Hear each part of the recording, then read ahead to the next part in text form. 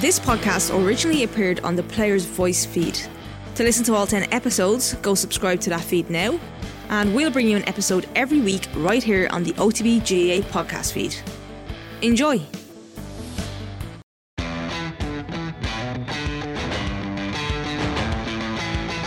Welcome to the Players Voice, a podcast brought to you by the Gaelic Players Association in collaboration with Real Talks. My name is Alan O'Mara, a former Cavan goalkeeper now working as a performance and wellbeing consultant. During this series, we take listeners inside the minds of some of Ireland's most inspiring inter-county GAA players and share important lessons from life on and off the field. I'm delighted to be joined this week by Neil McManus, who at 33 years of age has more than 100 inter-county appearances for Antrim under his belt. He opens up about his love for hurling in Cushendall, and thanks to the longevity of his playing career, the joy he now gets from hurling with the sons of former teammates.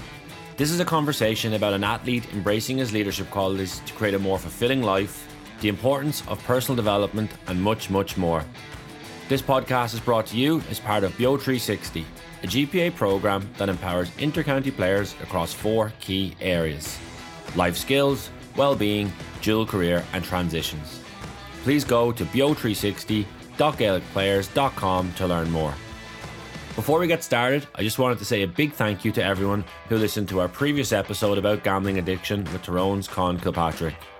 I'm delighted to say it was our most streamed podcast ever. But for now, please sit back, relax, and enjoy the Player's Voice with Neil McManus.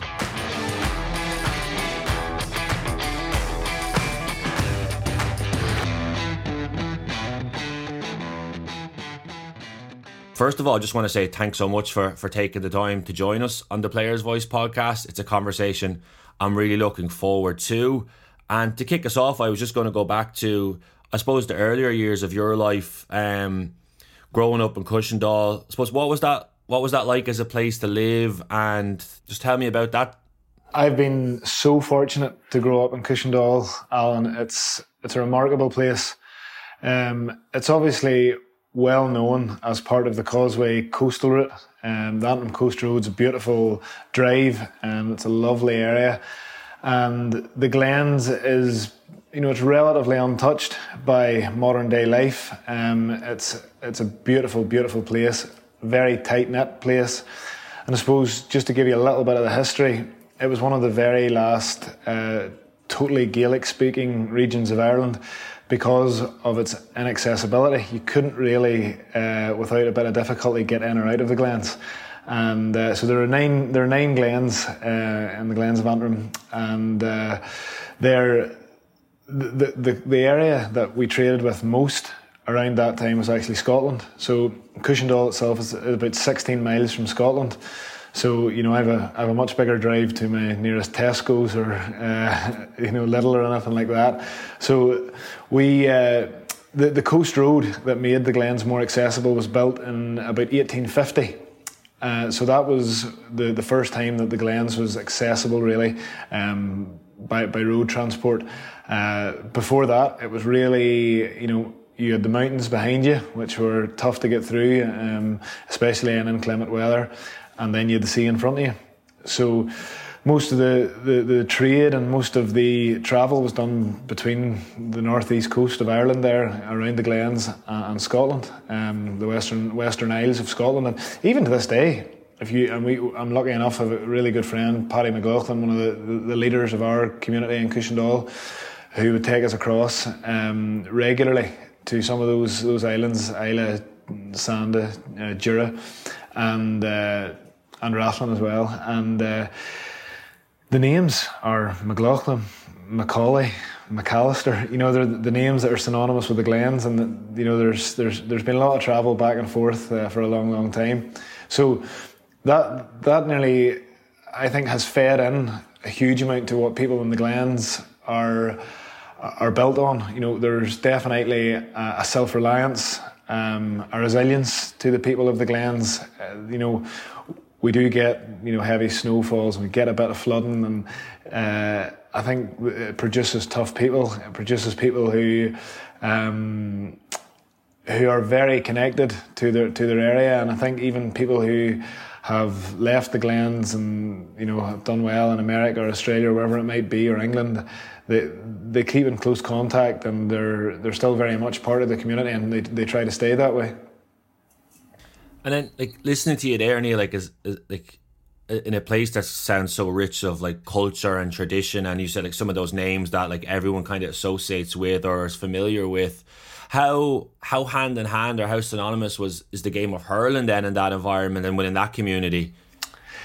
It's everything. So hurling is absolutely everything to us. You know, I know growing up, all I wanted to do was be a senior hurler for Cushendall. My father was massively involved in the club. So my mother is Cushendall, born and bred, and my father, I suppose, essentially was displaced during the beginning of the Troubles in Belfast, and I was the beneficiary of that move to Cushendall, along with my big brother and my wee sister.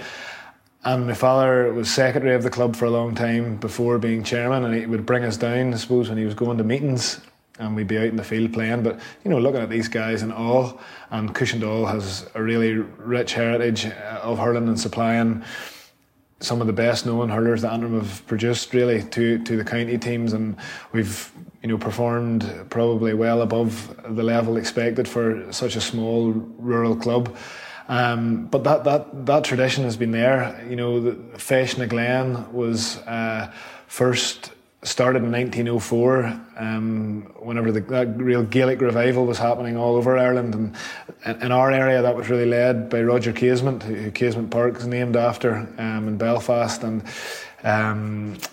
that area of the Glens was so rich, such a rich tapestry of cultural heritage, Irishness, and those things have really stayed. And we still play the Feis. It's still an important competition locally in North Antrim, and there was much more to that than hurling. Even, you know, there were like crochet and quilt making and dance and song and you know, storytelling and the folklore around Finn McCool and all those things, and that's a very big part of the Glens area. But hurling's to the forefront. Hurling's what we're most passionate about, and you know, it's a very parochial area. You know, everything to do with Cushendall is maroon and white. You know, 4 or 5 miles down the road, everything's green and black for Cushendun, and green, white, and gold for Ossian's Glenara a mile out the road. You know, that's just the way it is. And what you're describing there, like the wider community events, like the feshes and the storytelling or whatever those may be, was the GA club always kind of the epicenter of those things, that it was just more than what was happening on the field? Although I'm sure for likes of yourself and others, what was happening on the field was very important, but there was other stuff going on wrapped around that.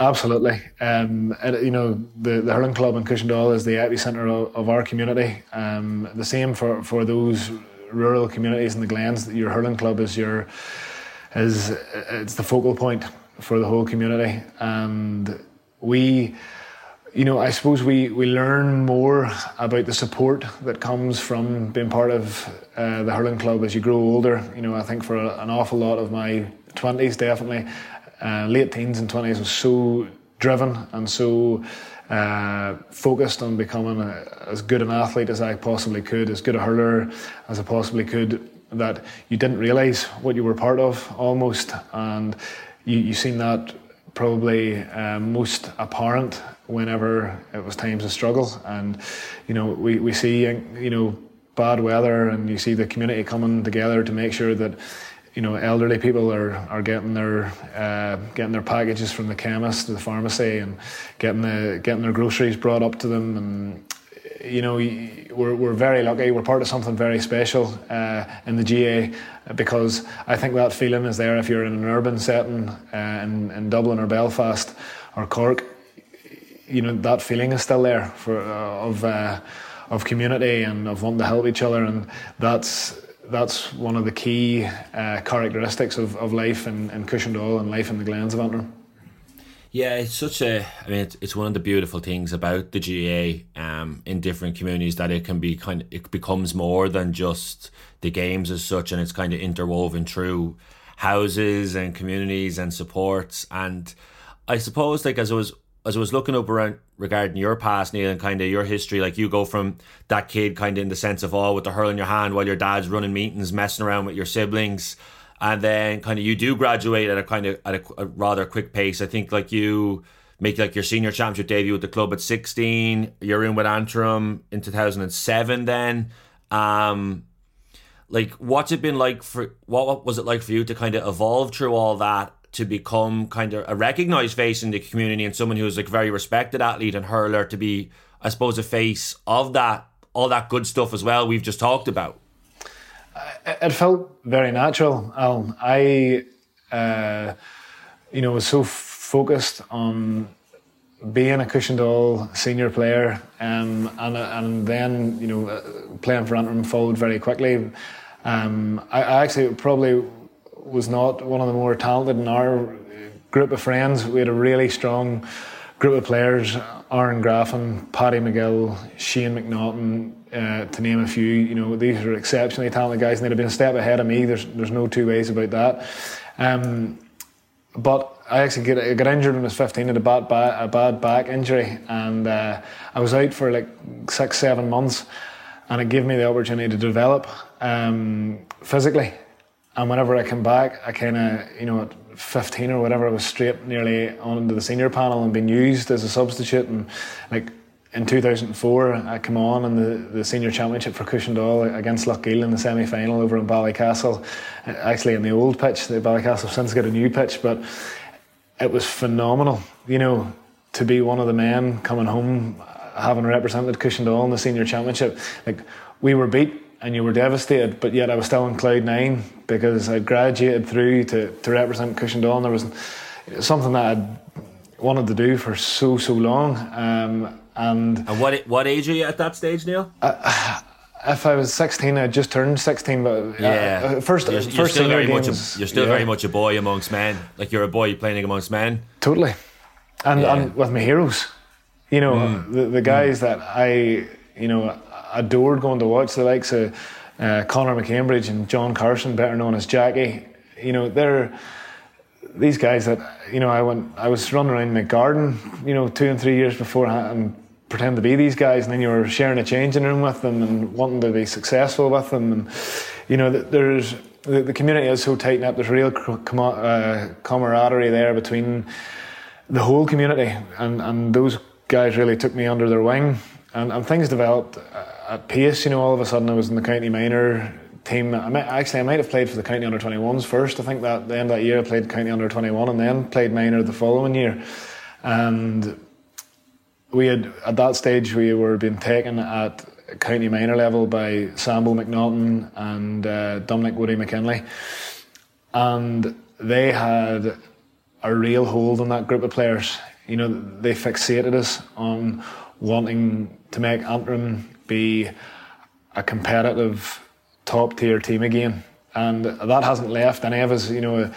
The players that they developed, your Neil McCauley's and Cormac Donnelly's, Paul Shields, Aaron Graffin's, Shane McNaughton's, they developed those players, gave them that will. They said, we were in Division 1 of the National League for 7 or 8 consecutive seasons, whenever it was a 6-team National Division 1 league. Very much at the top table. Very much at the top table, knocking on the door. Obviously they got to an All-Ireland final in 89, but they had a much better chance to win the All-Ireland probably in 91. DJ Carey put pay to that, but they had huge pride, and they're that group of players are very well recognised and respected throughout Ireland today, and they spoke about that, and I think they left us wanting that. And we had a really strong minor team for a couple of years. Who probably there was more effort put into that group of players than had been put into the previous 10 possibly, and the Antrim senior team lived off that cohort of players for 10 years probably. Wow. Like, listening to you there, I suppose like the thing that jumps out is, like, let's say you're 15. I know you got that injury, but you're kind of open and honest that you weren't even one of the best in your own age group, never mind like around the place. I suppose if I could ask you then, I know, like, say when I was looking it up, I think on it's Wikipedia, so take my stats with a pinch of salt, But I think like by the end of the 2021 season, you'd played for Antrim 115 times at senior level and scored, I'm looking at it here, scoring 38 goals and 505 points. I'm sure, I don't know if you've a notch of that on your wall or in a notebook beside your desk there, but I suppose I say those numbers for the listeners to kind of get a grasp of the longevity of your career and the impact you've had wearing a jersey and representing a place you're incredibly proud of with Antrim. What's empowered you to have that career you have? When I go back to the beginning of my long-winded question, was when you said you weren't even one of the best at your own age group. Well, firstly, I think my mother has wrote those stats on Wikipedia for me. No, is she cooking the numbers, or was it real? I honestly have no idea. I know I got the only thing that I do know, there's a journalist from the Irish Times had told me at the start of last season, so that was 2021, that I had more appearances in league and championship than any Antrim hurler before, and had scored more, but there was no figures with that. But we were a very tight-knit group of friends as well, to be fair, and we were all doing the same things, but they all got to play county minor a year earlier than I did, and because they were better, simply, and even at that under 16 age, I just wasn't on the team until my final year, and those guys were probably playing for their third year in a row or whatever. But the injury was a blessing in disguise, because I'm tall, I'm 6'2", but I was a real skin and bone youngster, a slip of a kid, and you call that wiry, yeah. And I transformed after spending the 6 or 9 months getting my back right, which meant an awful lot of core stability work. I probably didn't look any bigger, but I was a lot physically strength-wise improved, and it was a different athlete altogether. And then whenever that opportunity came to play for the seniors, I was getting brought on when those lads weren't. So it jumped an awful lot very, very quickly. Now, we all went on to do very similarly in our careers. We all stuck together, and we came on through those 2 years of county minor together, into the senior team together. We won our first senior championship, whenever we were in our first year of minor, and that was fantastic, because we won the minor and the senior championship 2 years in a row. Class. And that's just the stuff of dreams, and you're riding in the crest of a wave, and I suppose you think that will just transpire into your inter-county career as well, and where we've had some good results along the way. We haven't got to that constant level of Division 1 competitiveness, really. There have been ups and downs. I actually think the group that we're involved with now probably has the best opportunity to really identify ourselves as a Liam McCarthy team, a Division 1 team, and kick on, because they're so youthful, because they're so young, because the setup's so good as well. So that's good, and that's an encouraging factor. But back to that time, hurling was just everything. I certainly wasn't thinking about what I was going to do in a year's time or 2 years' time, or what was going to be achieved. It was, you're living week to week, just putting everything you had into hurling for Cushendall and for Antrim, and trying to be as successful as you could. It was such a natural evolution for me anyway, to move into the senior team and to dedicate myself to it, because that's what I'd wanted for so long. Mm-hmm. And I know, as I'm thinking there, like you've talked about that kind of core group that come true, and the longevity of your careers, and kind of being part of it for a significant period. Like, I jump back to, you say, like the 1989 final, and then the guys that team had a really good opportunity in 1991 as well. Like, what's your kind of, when you reflect on the years gone by, like, does it upset you, or is it frustrating that you haven't been able to grace those kind of bigger days wearing the Antrim colours? What's your kind of feeling and emotion around that? So there are different ways I look at it, maybe depending on what mood you're in and how philosophical you're feeling. In those days, be as philosophical as you want here. In those days, in the 90s and the late 80s, when you won the Ulster Championship, you went straight into an All-Ireland semi-final. So I've been playing for Antrim for 15, 16, 17 years. I'm not even 100% sure, and I haven't played in an All-Ireland semi-final at any stage. Quarter-final stage is as far as we've got, and we had to win, a couple of big games to get to a quarter-final. Because the Ulster Championship doesn't qualify you for any stage of the All-Ireland Championship with William McCarthy. So, and it never did in my time. So, even though it's not played at all anymore, which I think is a really shocking indictment of hurling in Ulster. I've played in an All-Ireland club final on St Patrick's Day, and that was phenomenal. Funny, we had a flu in the camp, and we didn't do ourselves justice. Neil, what year was that again? 2016 against the Pierce. Beat by a super team, but we could have been an awful lot better. There was a flu in the camp. I had it as well, and we didn't give an account of ourselves that was a true representation of the team, and that irks a little bit. But the occasion is still very enjoyable, and even those like county final occasions with your club or Ulster final occasions are phenomenal. And the few big days, like winning the Joe McDonagh a couple of years ago with Antrim and Croke Park, great. A really nice occasion. Or go back to 2010 and beating Dublin and Croke Park in front of a full house. Those memories are lovely. But to have played regularly in All-Ireland semi-finals and All-Ireland finals would have been incredible. But it doesn't make me... I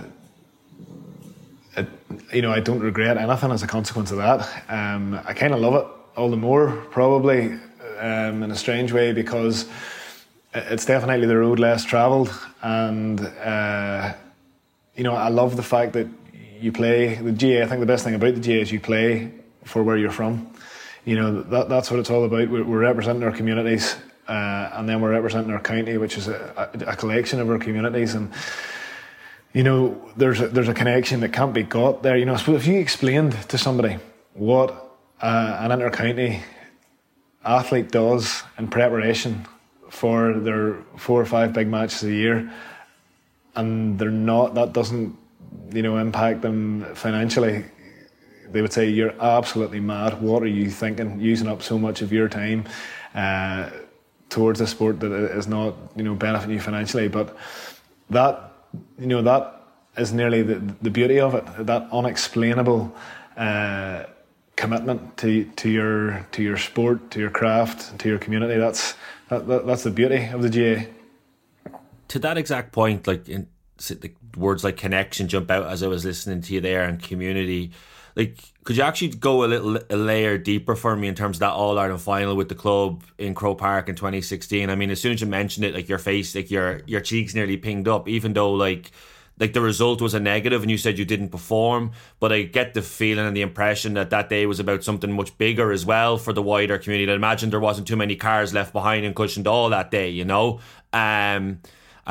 Tell me a little bit more about that experience and kind of what your memories are now of that journey, as not just the game itself, but that journey with a group that you're obviously very proud of and would have been a key leader in, I'm sure. So my immediate memory of the All-Ireland final day, St Patrick's Day 2016, will always be on the bus, sitting beside Shane McNaughton, and so we were best friends since we were very young, and listening to the songs that were coming on, and just enjoying it, embracing it. I suppose we were, it's 6 years ago, so we were 27 or so, 26, 27, and we were probably mature enough to be able to take in a little bit of the day, and that bus journey was great. Yeah, and I remember I think it was Lucas Graham, 7 Years was the song. Not that I'm any great fan, it's a good tune, but it always brings me back to that day. That song is imprinted in your mind, it is.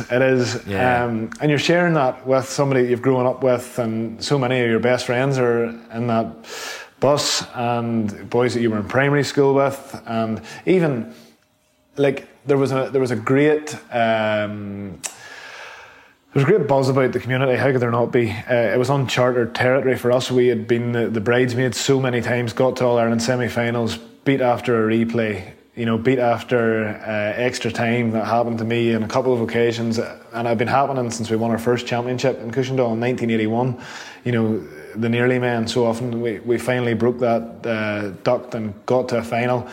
And all the build up to it was fantastic, and the fundraising that was done, and even coming home, even though we hadn't performed anywhere close to our potential, the homecoming that we got in Cushendall was phenomenal that evening, and I think it's left an impression on a lot of the guys who are now at that age in their mid-20s who really want to see that success again, and who want to be part of it and lead it, maybe with their cohort of friends, who come up together. Sure. It's a nice start to a legacy to leave. I love that. I think you've kind of encapsulated and kind of captured that really, really well. And I suppose as you're chatting through it there, I'm thinking, okay, what age are you now, Neil? I'm 33. I'll be 34 in June. Yeah, and you touched upon it there, being at that kind of that latter end of certainly the second half of your playing career, let's call it that. Or if you're going to go full Tom Brady, you might only be in the first quarter. But just in terms of that bigger picture, then, and being able to soak things up and having maybe more perspective on things. And I suppose in terms of life now, like stepping away from hurling off the field, like what is the big picture of your life now wrapped around hurling? What's going on in your life right now? So I would say my life probably off the field anyway changed as soon as I started the Jim Madden leadership program. I was the archetypical case of a guy who was 100% focused on hurling, even to my own detriment at times, because that sole focus doesn't do anybody any good. And that kind of one-dimensional setup, which I definitely had. But I then went and done the Jim Madden leadership program, and what it really taught me was that these skills are so transferable into everyday life, into your working life, into your career, that you're learning in a changing room, that you're learning as part of a team, and especially being in a leadership role of a team. They're so applicable to your work and to taking on roles in your community and things like that, everybody who sat in a changing room throughout Ireland has so many more skills than they think they have.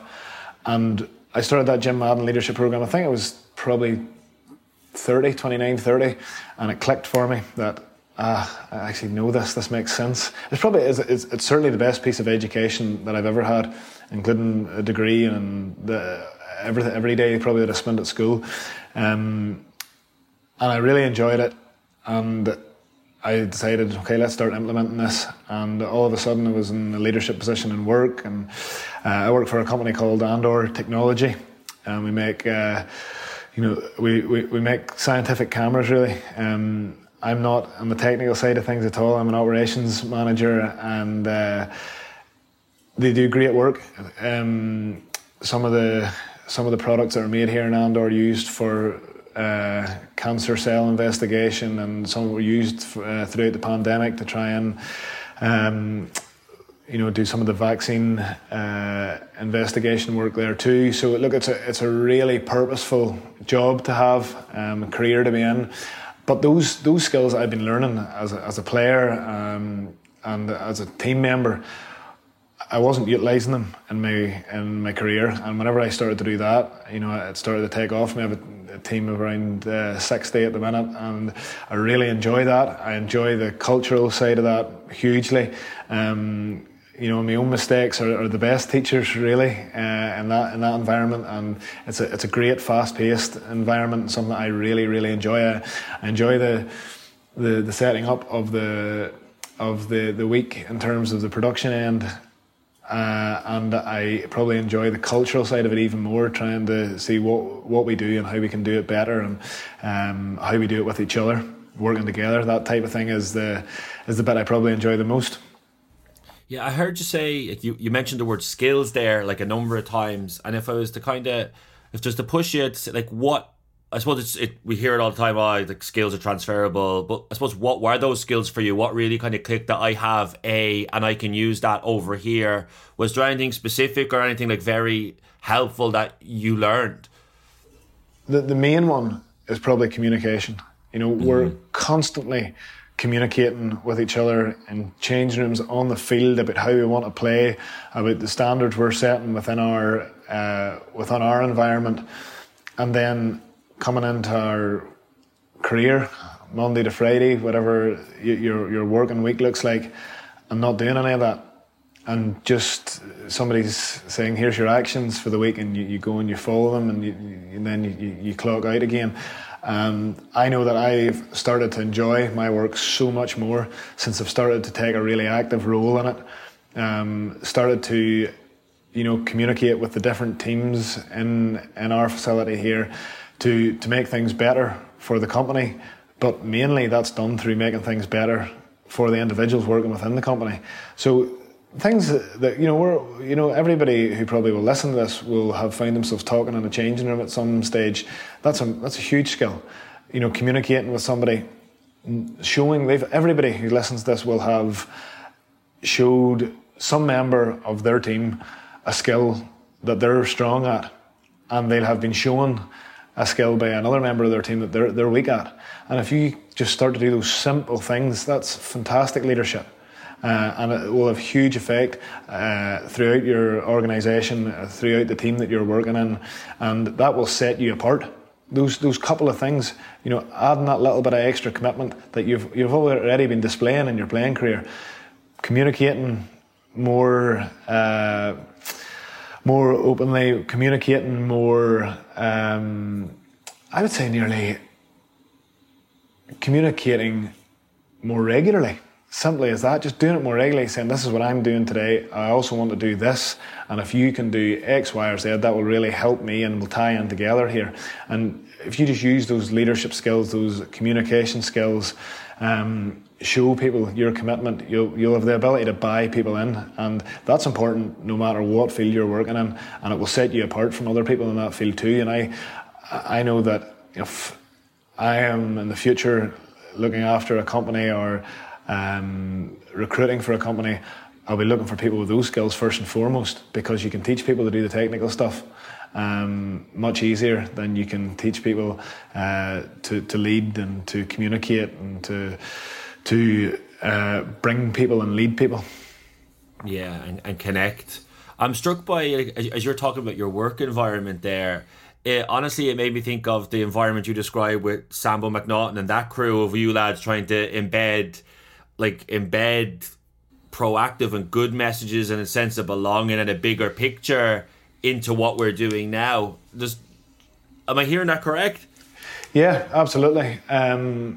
We have one kind of rule that myself and the team leaders that I work with in a day kind of stand to, that we want to create an environment where you'd be really comfortable bringing your brother, your sister, your mother, your son into, and that encompasses nearly everything that we want to do, because that's how we train people. That's how we work through the performance issues, the two sides of the scale. That's how we praise people, how we would want to see that done to, someone in our family. And I think that when it's so easy to be part of a group of people when the goal is so common, and it is, you want to win your league, you want to win your championship, whatever it is. In work, it's harder to create that because everybody has their individual goals, and maybe somebody who's working along a career path. But if you can use your skills that you've learnt in a changing room, on a hurling field, whatever the case may be, to help bring a team together, that skill alone is a great gift to share with people. Yeah, because I think there's serious purpose comes with that, and joy, and a deeper sense of meaning to the work that you're doing. And as I was surfing the web over the last couple of days, just getting ready for this conversation, a quote jumped out at me that I'll just read to you. But it's kind of linked into what we've just been talking about. Like you said, I was the antithesis of growth. I didn't think about anything in regards to education or anything at all outside of hurling. And like, as I think about that quote now again, and after we've just had the conversation we're having right now, that's full of such insight and wisdom and understanding of like the big picture. I think one thing I would say is that quote you gave is more common than people realize in athletes often, because they come through like a system, and the athletic identity ultimately is the biggest driver of their lives. I think you alluded to that earlier as well. I suppose my question then, like around that, was, let's say there's a younger intercounty player listening to this right now, or it could be a rugby player or whoever it may be, where sport is dominating their life, or I suppose I think dominating their life is the phrase I would use, but they're not looking after other aspects of their life. What advice or what would you say to, say, GPA members right now who are living through that or feeling that way? So I think we're getting slightly better at that. I think that even in the Antrim team, for example, people are becoming more in tune with the notion that high performance, if you want to call it that, has a couple of different sections to it, and only one of them is actually your playing career, because we'll spend an awful lot longer outside of our playing career than we will during it. So, and I do, and I'm sure some of the boys that maybe will listen to this from our own panel will laugh, because I do push them to try and spread their wings a bit and look at what they're doing from an education viewpoint, from a career viewpoint, because the opportunities that the GPA have put in front of me have absolutely changed my career to something that I really enjoy now, something that I'm passionate about, and something that gives me a real purpose to be involved with. So I think that's the key. It's great if you get a new job and you're getting a few more quid in the bank at the end of the month, but the more important thing is that the services that are available give you the opportunity to train and to get to a place where you're going to find a purposeful career, something that actually you're getting something out of, you feel good about. You're getting that connection with a company somewhere that you think, I'm doing good for people here. I'm doing something that I enjoy, something that I can go home at night saying, I enjoyed that. That wasn't time wasted. I didn't just clock in at 9 and clock back out at 5. I went in, I made a difference. I pushed myself. I made a difference for my company. I learned something myself, so I'm growing here as well. And the opportunities just spring from that. If you can get that mindset going, which is tough, because I think certainly in our early 20s, I had no notion of it. I just wanted to figure out how I could spend more time, practicing how to catch a ball coming out of the sky, or any skill that I could think of, or spend more time in the gym. And the earlier you can make that conversion in your head to thinking about growing yourself in all areas, the better your life will be, and the better your career will be, because we've got this opportunity now really to develop our career. It's harder in your 30s and 40s, I think, because other things in life will happen during those periods. So your 20s is a very important period for your career as well as for your sporting life. Are you proud of the way you've been able to kind of merge that, like Neil McManus the hurler, Neil McManus the person, in a much healthier and kind of balanced way? I think it was necessary. I don't know how proud I am. It was something that I totally neglected, and had I would say nearly catch myself on a wee bit, because I wasn't paying any attention to my career. And I'm just glad I did it in time, really. And now, it gives me another dimension, really, and it gives me certainly more fulfilment. There's no two ways about that. It gives me the opportunity to create opportunities for other people, which is something that I really like doing. And I'm certainly of much more use to the company that I'm working for, and I'm certainly much happier in my role. So it's a win-win for everybody, and I definitely would encourage anybody who is listening to this for the thoughts about getting, a little bit of an inside track on the hurling side of things or the football side of things, don't worry about that. I think that passion that we all have instilled within us will look after that for us, and maybe try and direct it a little bit more towards the education or career side of things. That sense of like combining that, and like I suppose what I hear is that there was kind of some, like, call it maybe as, like, without like being too fluffy about it, like, there's kind of an awakening in you in terms of your life away from hurling and what kind of wanting more off the field, both for yourself and your family, I'm sure.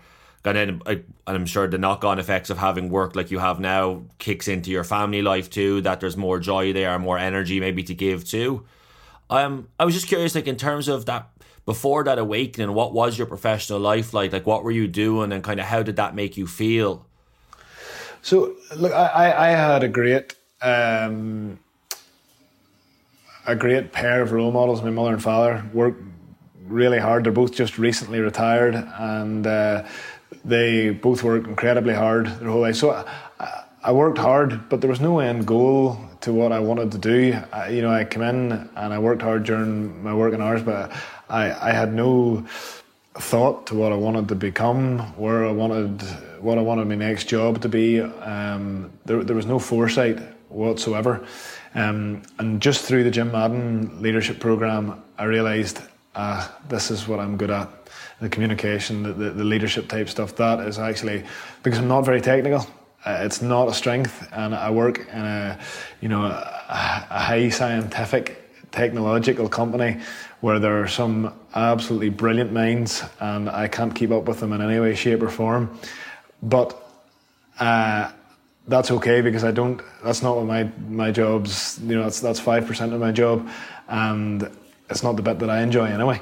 So I enjoy working with people, that's it. And if I had have realised that a lot earlier, I'd have moved in that direction earlier, and I'd have started my career, I started moving my career towards the area that I wanted it to be, rather than just coming in and doing a job. As you're talking there, the other thing that kind of jumps out at me, Neil, is that you very much like kind of become very comfortable in your voice and kind of where you're at, and kind of embracing that strength that you have to communicate and to speak. And like, I know we've touched upon the GPA already in terms of how they've benefited you and your work there, and I'll revisit that in a little bit too. I suppose the other organisation that I did want to talk to you about, because I know you mentioned your dad there, was the Royal National Lifeboat Institution. Like, it's an organisation I know you're really passionate about. I know how important it is in your community and the impact it's had. But like, when, again, I mentioned earlier that I was Googling Neil McManus, I'd been on Wikipedia, I found that article about the growth, but that, like, a headline just jumped out that just caught me so strongly, just the day that the RNLI saved my father's life. And if it's okay with you, I'd just like to throw that kind of the question to you, to kind of what happened there and what that story was. Yeah, of course. It's actually, I'm more than happy to talk about that, because I want to promote what we now know as the first responders. So all over Ireland, there are people in your community who are volunteers, and they volunteer as first responders. So obviously in rural areas, it takes longer for the emergency services to get to you. And Cushendall, being in the Glens of Antrim, we're about an hour from a hospital for an ambulance anyway, 45 minutes in a car. And my father went out to play golf on a Saturday morning, and we were actually joking with him because it was raining and saying, it'll not be too long to your home type thing. And he was home probably in about an hour. Obviously a round of golf takes 3 or 4 hours to play, so had a joke with him when he came in the door, you didn't stick it too long type thing. And he went to sit down in his chair that he always sits down in, but he got up again and went out of the room, and he lay down in what we would know as the good room, the other living room that's never really used, and he was lying down on the sofa. I've never seen him lie down on the sofa in my life, and I can't really explain it, but I just rang the ambulance. I rang 999 and said, I think my father's having a heart attack. And whenever that happens, the ambulance service takes the first responders in your area And the two first responders in our area are Joe Burns, who's Cushendall, and the second guy is Hugh McElwain from Glenariff, and better known as the Mariner. He was a seaman who owns a pub called the Mariners down in Glenariff. But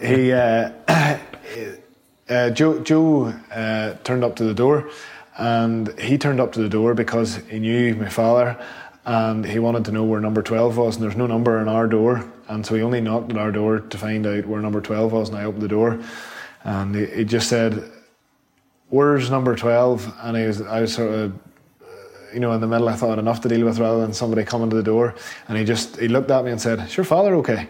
And I said no, and he just came in the door past me, and in a matter of minutes he had the shirt off and chest shaved, and the pads were on his chest, and he went into cardiac arrest, and Joe Burns saved his life there and then. And while this was going on, Hugh McElwain, the other first responder, arrived, and he was carrying out CPR, and even the first shocks that they gave him didn't bring him round, so he was out for probably about 4 minutes, and you're getting into a kind of time space there where you need to bring that person around, or you're obviously at risk of brain damage. And they brought him around at the second attempt, really, and the ambulance service arrived probably 40 or 50 minutes later, but the two guys were phenomenal, incredible. Wow. And just like my father and Paddy McLaughlin, who I mentioned earlier in the podcast, started a group called Cushendall Community Resiliency, and part of it was first responders, and some of it's just simply getting sandbags out to places that are liable to flooding, and looking for 4x4 drivers in times of heavy snow and things like that. But essentially one of the strands of that ended up saving my father's life. And we went up to hospital. Tell you a funny one. We went up to hospital. We were in the ambulance, just me and my father, and we were getting ready to play the championship semi-final the next day, which was against Lochgiel Shamrocks, and they had been big rivals of ours at the time. And he hadn't the energy to move hardly, but on the way up in the ambulance, he grabbed me by the arm and said, start getting the head right for tomorrow now. And lay back down the bed, and I was like, just get to the hospital, don't be worried, But that's what it means, that's what hurling means to us in Cushendall. And it was a fantastic outcome from a very unlikely situation to be in. Certainly, it was unlikely to have a positive outcome. So we've been very, very lucky. I mean, it's such an incredible testament to the importance of community and volunteers and training and it's a really, really powerful story. And I'm also struck by, as I think about what you've just shared, is that if you didn't have the whereabouts or the awareness to kind of see or sense something, let's just say, he's just gone for it. Maybe let's say your dad was a napper and he went for a nap like he does on other days. What gave you that kind of that sense, or that sixth sense, or that trigger that something's not right here, and gave you the prompt to make that call?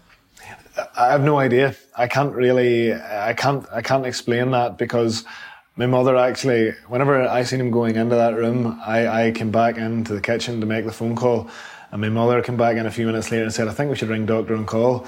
And I said, "Well, I've already rang an ambulance." Because I suppose he never had a sick day. I think he, in about 40 years of work, he'd never been sick. I'd never known him to be ill. That generation are tough, hard-working people, and they don't stay off of the cold, So I've never known him to be off work. I'd never known him to be sick. Very active, very healthy, energetic man. And to see him lying down the sofa, it just wasn't quite right. But I can't fully explain it. I have no medical background or anything, so I certainly didn't know what was happening. It was just potluck, and I guess really, and just very lucky that that Joe Burns was available, had the defib near to him, and was there in time. And that's Cushendall, the community saved my dad's life. That's the long and the short of it. it's incredibly powerful, Neil. There's just so many different thoughts going through my head as I hear that. Like, you know, were you living at home at the time? Were you just over for the day? Like, were you in the house? I was in the house. I was still living at home. Yeah, I would have been still living at home at that stage. So I wasn't married yet, and just by chance, I think I was supposed to be going over to Aileen's house that day. I don't know why I didn't go or whatever. I just happened to be in the house, and I'm so lucky that I was, really. No, I appreciate you sharing that story, because I know, like, people listen to this, people's family members or friends, you kind of get that sense, like, sometimes you can't wait, you have to kind of take action, and it's obviously better to be safe than sorry with anything like that. And I think there's a really incredible and powerful lesson there. So, like, I thank you again, like, for sharing that, and for being an advocate for groups like that and for volunteers like that, to give them a voice and to give them a presence and an awareness, that people know about the unseen work, but also, like, life-saving work that goes on, particularly in rural areas, I suppose, that are, as you said, an hour away from a hospital or 45 minutes away, or some places are longer. I just think it's just so important. The reason then the RNLA had trained Joe, and that's why I had become involved with the RNLA then. But, you know, as you say, those people are totally unsung heroes of every community, because they're, like, the RNLA are going out, they're volunteers going out into, you know, unbelievably challenging situations, sometimes life and death situations, to try and help people who are you know, struggling in the water. And we're a coastal community, so just going to say, you feel nearly like a bit of a fraud almost. You're championing, or you're championing their cause, but you're not. Like, I'm not a member of the RNLA, and I know, like, you know, Big Jackie Carson, who I spoke about, incredible hurler front in Cushendall, is now I'm a crew member there in Cushendall. You know, those people are. They're the glue of the community. Those people with that ethos they're so important to our rural communities. Yeah, and the other organisation which you are a member of, like the Gaelic Players Association, I know you're not just a member, but you've sat on the National Executive Committee for a couple of years now, right? I have, yeah. What does that work involve, and what do you enjoy about that, like, taking on that role? Because it's easy to be a GPA member and say, listen, I get my scholarship, or I get access to that leadership program, and I can have a counselling support, or I can get, like, help starting up my own businesses, all that stuff. But kind of what made you want to take on a more significant role? And again, what do you enjoy about that work?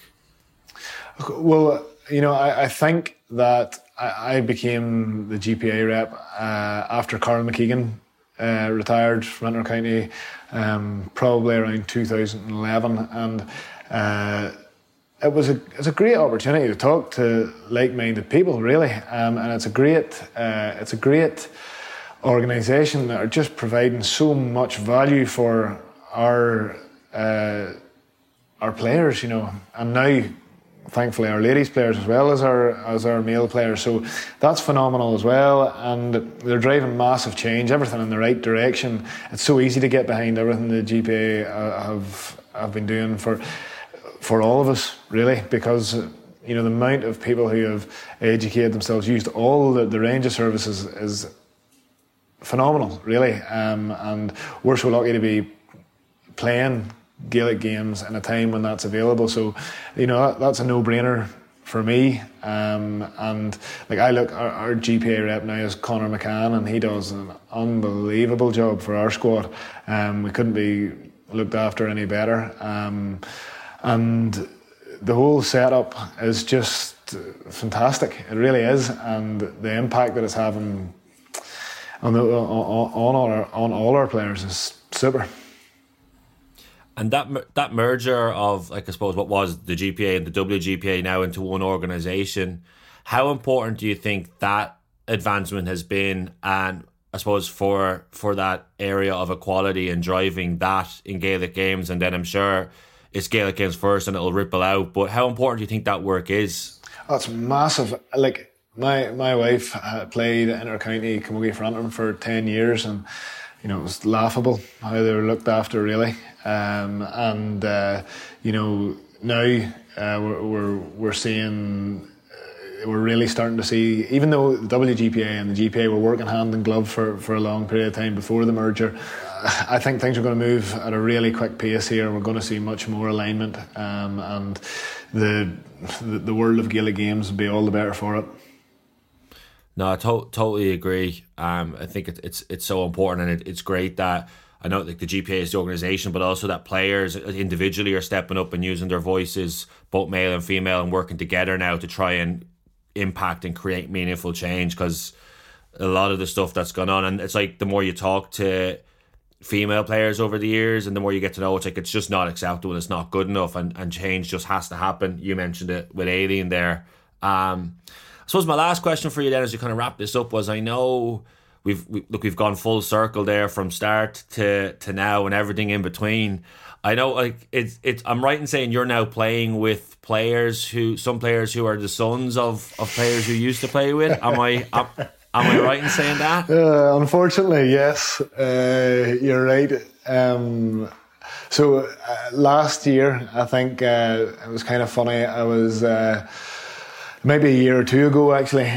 Ronan Malloy was rooming alongside me on one of the trips, and he had the background. Obviously, I wasn't going to let that piece of information slip, but he had said, you and Daddy used to room together, didn't you? And so I got a bit of stick about that one, all right now.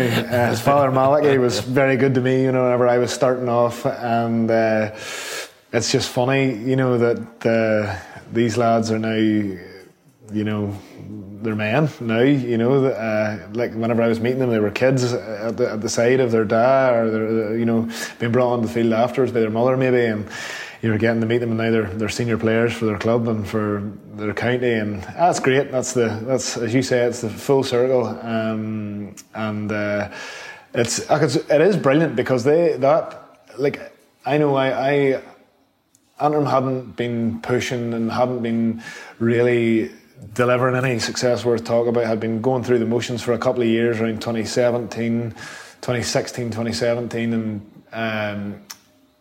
then I think Darren Gleeson's played a big part in moving that forward and making us more competitive again, and making the commitment level higher, bringing it to where you want to be involved, where you really feel that there's something to be gained and you can add something. And that impetus, I think I was probably going to be happy enough to let it go at that stage whenever I was sort of 29, and I'm delighted now to still be involved with this group, because the setup's so good. The young players bring such an exuberance to it, and there's great slagging back and forward, and it's a really good environment. Brilliant group of really talented lads, but all working really, really hard, putting in a huge amount of effort, and it's really good to be a part of that.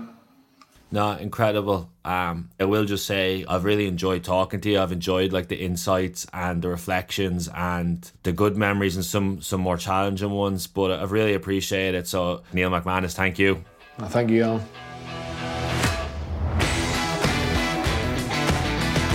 The Players Voice podcast is brought to you by the Gaelic Players Association in collaboration with Real Talks.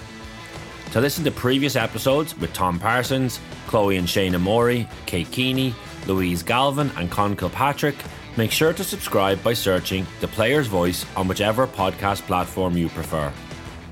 My name is Alan O'Mara, and to find out more about my work as a performance and wellbeing consultant, please go to www.realtalks.ie. That's www.realtalks.ie, or find me on Twitter and Instagram at AOMTheCat. Don't forget, you can find out more about the GPA's Bio360 programme by visiting bio360.gaelicplayers.com. Thanks for listening.